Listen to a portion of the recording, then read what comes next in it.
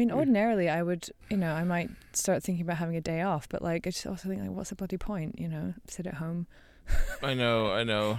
Sit home and stare at the news without having to check my emails. I know. I do think that not checking your email and not reading the news for a day is a good thing, though it's very hard.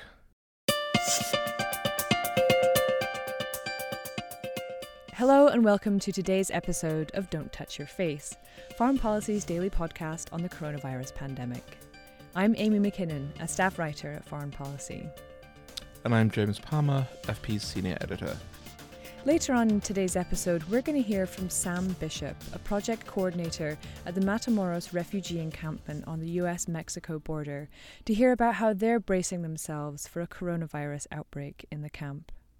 But first this. The world is changing in ways that affect your life and your business. Do you have the intelligence you need? Now, FP is offering Insider.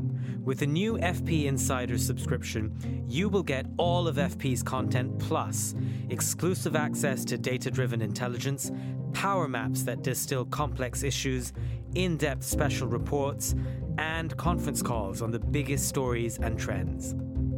Get global insight you can bank on. Subscribe to FP Insider today at foreignpolicy.com/FP Insider. So, James, I feel like we should address the elephant in the room. I mean, by elephant, do you mean a creature with very big ears? Well, because seems unfair. The poor man is sick, Amy. Don't rub it in. But anyway, we should mention the actual fact, in case all the listeners do not know, that Prince Charles, the heir to the British throne, has the coronavirus, which is concerning because he's 71 or 72. Which is, of course, puts him in a very high-risk group. Even more concerning for his mother, who is 93, I believe, and his father, who is 97. So, and we've actually started recording our morning editorial calls at Foreign Policy, just in case there's any interesting little snatches that could possibly be used for the podcast as we discuss coronavirus and our coverage of it. And here was our conversation this morning about the news that Prince Charles has announced that he has contracted coronavirus. James, my mother is very concerned about Prince Charles. Do we know how he got it?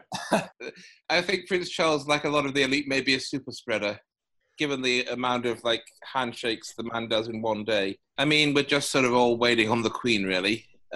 She's been in isolation for a while, so, I'm not certain that the British national psyche can survive pandemic and the Queen dying at the same time. Yeah. There were those videos of Charles, he couldn't stop himself from shaking hands, and people kept pulling their hands away from him. Maybe it's time to re-examine the relationship between the Queen and Prince Charles, since it's been so interesting up until now. Are they distancing each other and relieved about it? Yeah, I mean, I think, the British royal family will find social distancing easier to practice than others, but... There you go. Yeah, Britain can't cope with losing a royal at this time. I mean... Yeah, even one. That's it. Game over. We could lose Andrew. Nobody would mind. It's... probably... I mean, Edward would be sad, but, we don't... But definitely not the Queen. Wait, who's Edward? The littlest one. In case you can't tell, I'm fiercely indifferent about the royal family. See, Philip is a friend of our family, so I'm fond of him in a sort of distant great uncle way.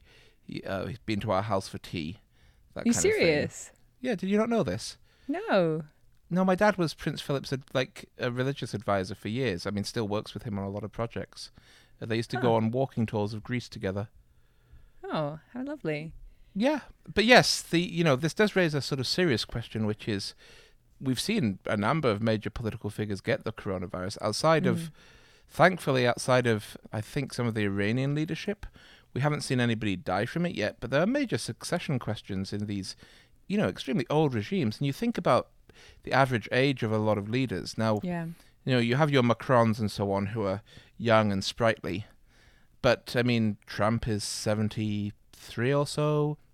I mean, there's a serious chance of the coronavirus taking out a world leader at some point. And I think that's going to be a shock to the system in a a system that's already suffered a lot of shocks. And even figures like the Queen, who are chiefly symbolic, that's a powerful symbolism. Yeah.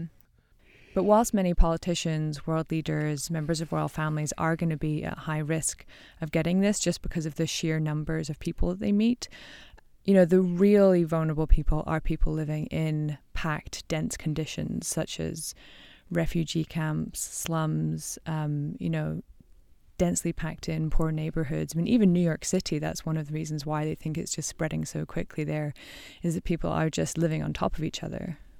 In New York, this is one of the reasons why I hope that very soon they'll start to adopt the model from Wuhan of centralized quarantine, where you take everybody who tests positive and you put them in facilities where they're monitored, where they wait out that sort of 2-week, 3-week period, because even though that that's difficult because of course it's stressful to be away from home and so on, in many cases people just don't have the conditions to self-isolate at home without infecting other family members. Yeah. And if you're living sort of 4 to a 1-bedroom apartment or more, that's a disaster. I mean, I don't have the conditions. I live in a studio. I mean, if one of us if I get the Rona, my wife gets the Rona too. It's kind of almost inevitable just because 1-bedroom apartment. What do you do? I know. I guess you try and get a hotel room. They're fairly cheap at the moment. And then there's the issue of refugee camps, which is just a whole other universe of concern about how that could play out.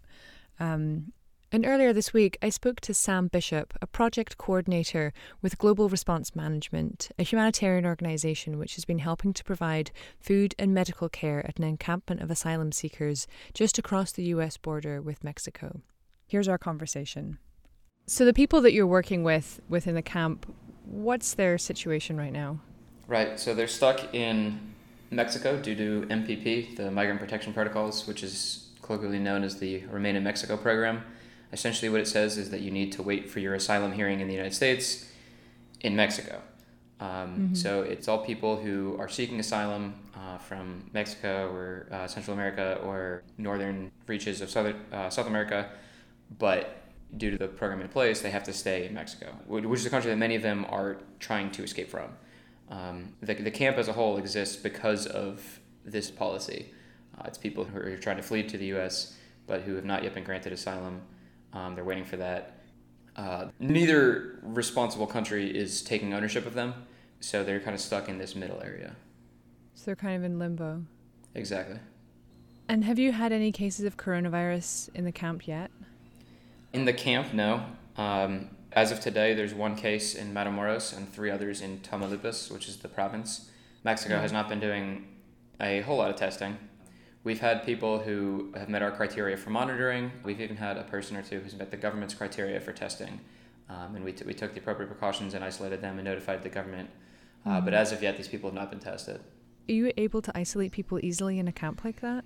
No, it's actually probably the biggest challenge. So social distancing in the camp is pretty impossible. The camp really can't get any bigger than it is. It's kind of like filling a jar with marbles and then saying like, okay, now we need to spread the marbles out, but keep them inside the jar and it's totally full of marbles. You just can't spread them out. Like there's no way. So if one person gets sick, we can take them out of the camp, we can put them up in a hotel or something. But if we get like an outbreak here, if we get to the point where there's dozens or hundreds of cases, there's really going to be no way to effectively quarantine these people from the rest of the camp. How worried are you about an outbreak in the camp? It's definitely our primary focus as far as planning is concerned. We're very concerned about it because it is such close proximity, and because there's really no capability to keep people separated, there's no ability to exercise isolation. We've made big strides when it comes to sanitation in the camp, but it's still a bunch of people living in tents in a field. The disease, if it reaches here, is likely to go through the camp very, very quickly. And as you know, the curve there at that point is very steep, not very flat, and that becomes an issue. We have plans to build a field hospital here, but the local healthcare infrastructure, like everywhere else, is likely to get overwhelmed very quickly. So we're trying to mitigate that as much as possible. And what are you doing in the camp to prepare for a potential outbreak?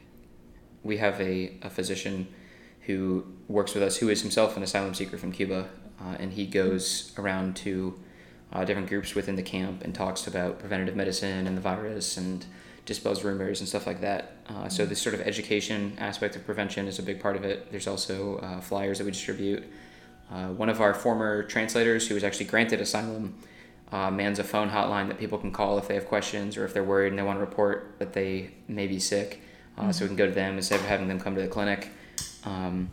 We have been doing as much as we can to increase the sanitary conditions of the camp. We've discouraged public gatherings.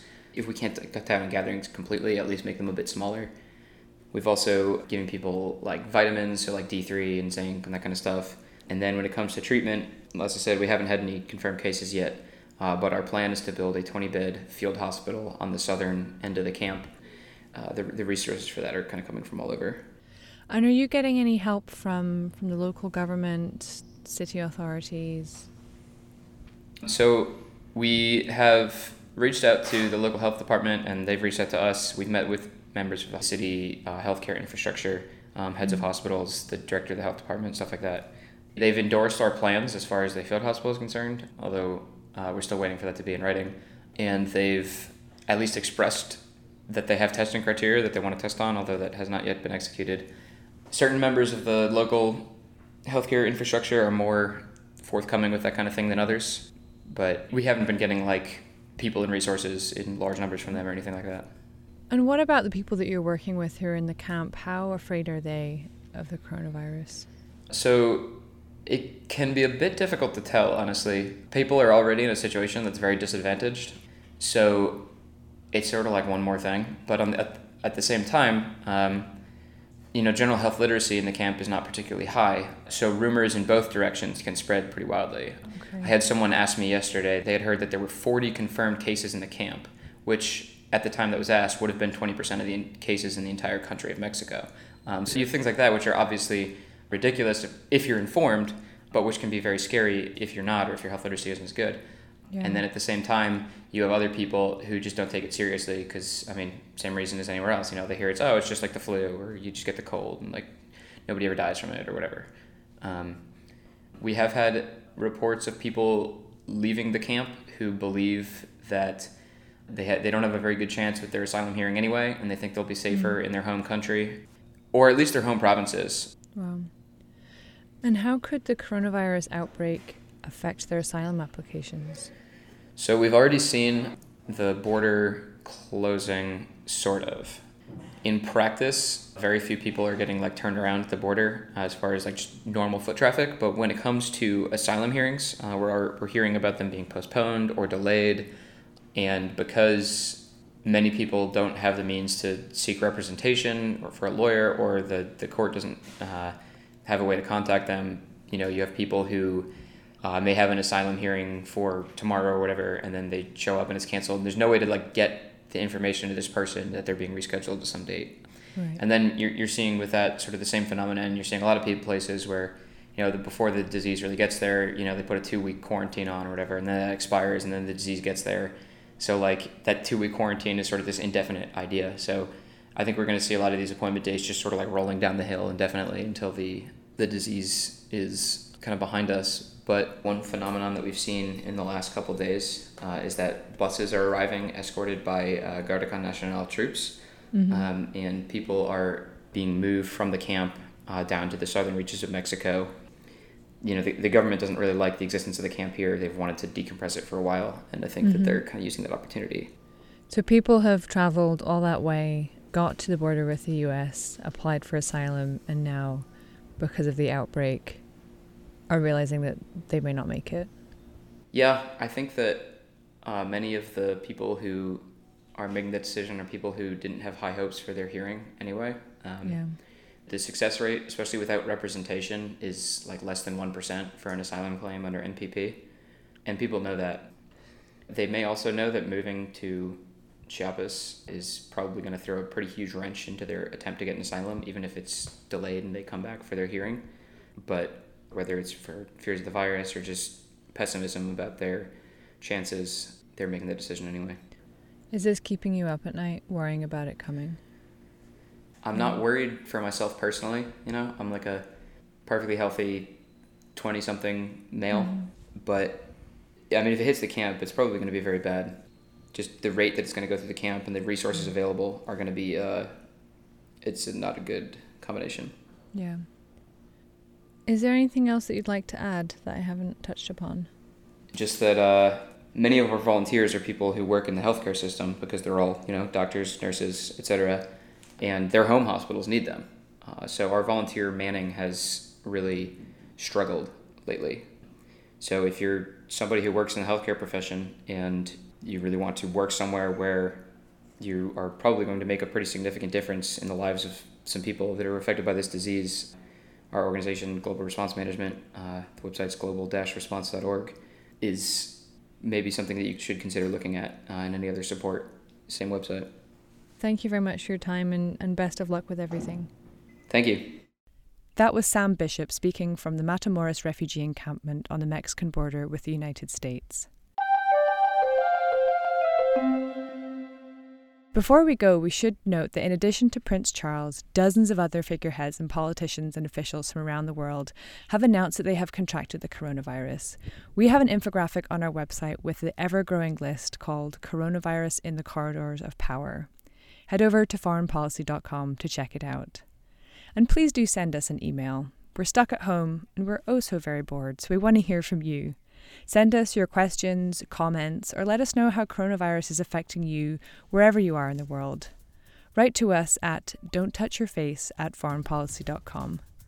And don't forget to check out our coronavirus coverage over at foreignpolicy.com, where we have some of the world's leading experts breaking down what's happening and what could come next.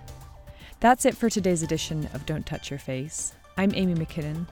And I'm James Palmer. Our show is produced by Darcy Palder and Dan Haverty and is edited by Rob Sachs. Our web team includes Laurie Kelly and Kelly Kimball.